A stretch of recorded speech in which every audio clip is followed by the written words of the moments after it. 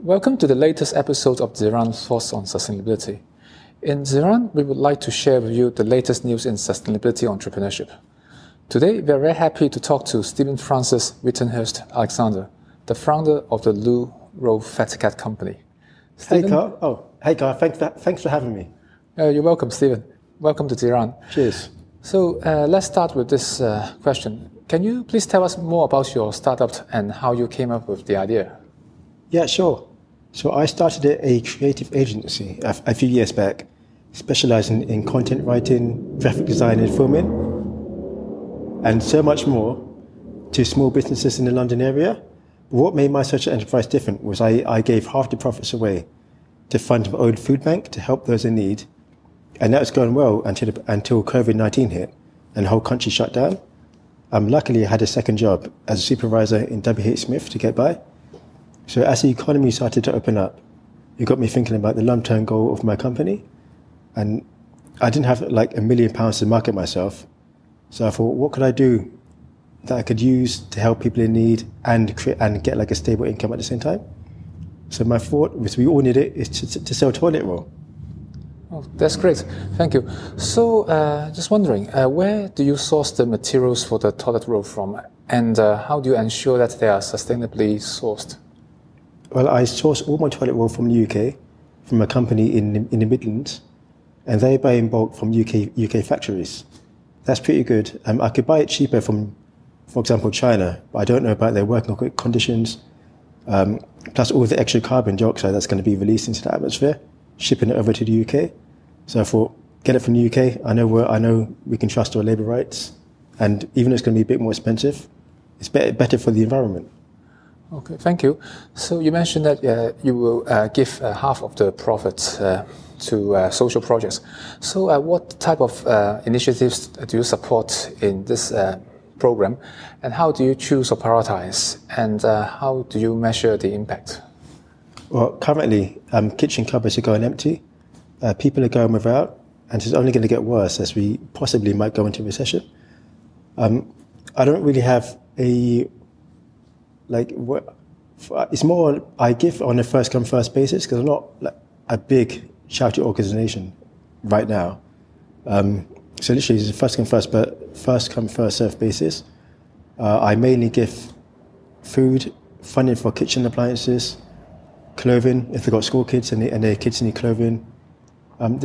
Pretty much everyday essential needs. That's how I do it basically. Okay, that's great.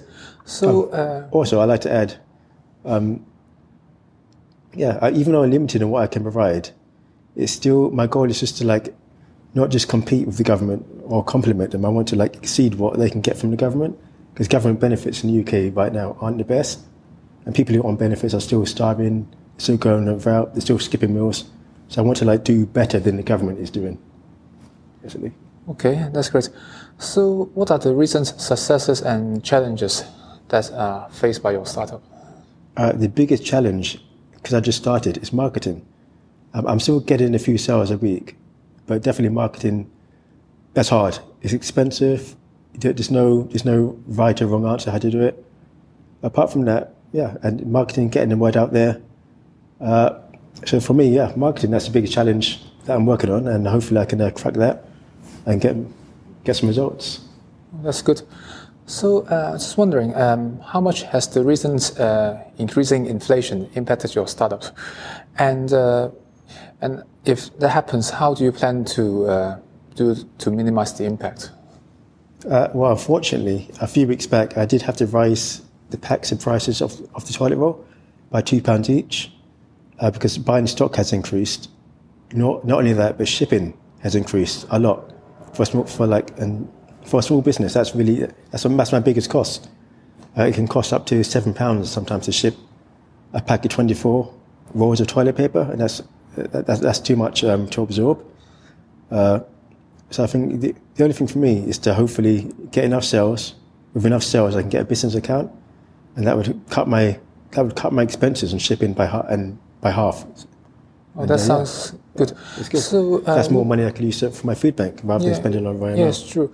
So how do you plan to scale up your staff in order to get like more sales, so you can actually becomes more like affordable in the economic scale? Okay. Well, I plan to scale my social enterprise by offering more than just toilet roll. I just started offering recruitment services where people can pay what they want. So it's more than a job board. We do pre-selection, we interview the candidates beforehand, we filter CVs. So literally there's a few avenues where I like to take the brand. So I want to be more than just toilet roll. Even though toilet roll is where I started, it's going to be more than toilet roll. Again, graphic design, writing. So that's how I plan to scale up. It's by offering more services to other businesses and individuals who want to support ethical businesses. That's really good. Thank you. So I wonder if there are any technical or sustainability innovations would you like to see your future products to have? If I get the sales volumes, I would like to have a look at using bamboo as a source to make toilet paper, as opposed to trees. Cutting down forests to make trees, to make because I think that'd be more. It's a potential to be more environmentally friendly. But that's my goal. Bamboo.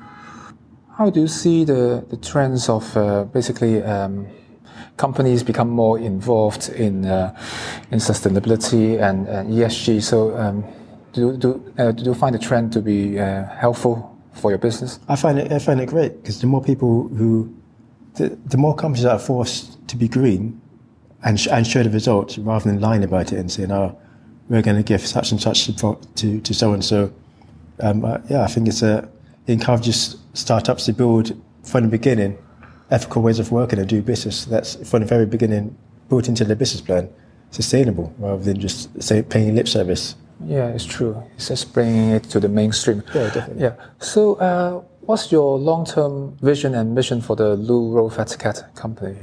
My long-term role is to offer a social enterprise that offers creative and personal services to businesses and individuals nationwide, and most importantly, one where I can support 50 people at any one time with food, clothing, and any other daily essentials that they need. Thank you. Yeah. So if someone listening to this podcast wants to follow your path into entrepreneurship, what would you suggest them to do? My advice to you would be just do it. Do it now, because everything will take you 10 times longer than you think it will.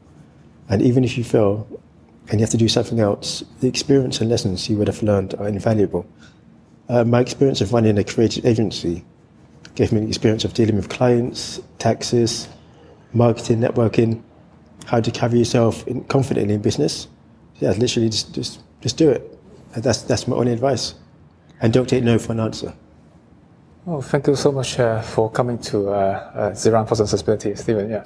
Thank you, Kyle. I'd like to follow up when there are any news in a few months' time. Thank you again. Definitely. Yeah. Cheers. Take care. Yeah. Cheers. Thank you for listening to Ziran for Sustainability. See you again next time. Bye-bye.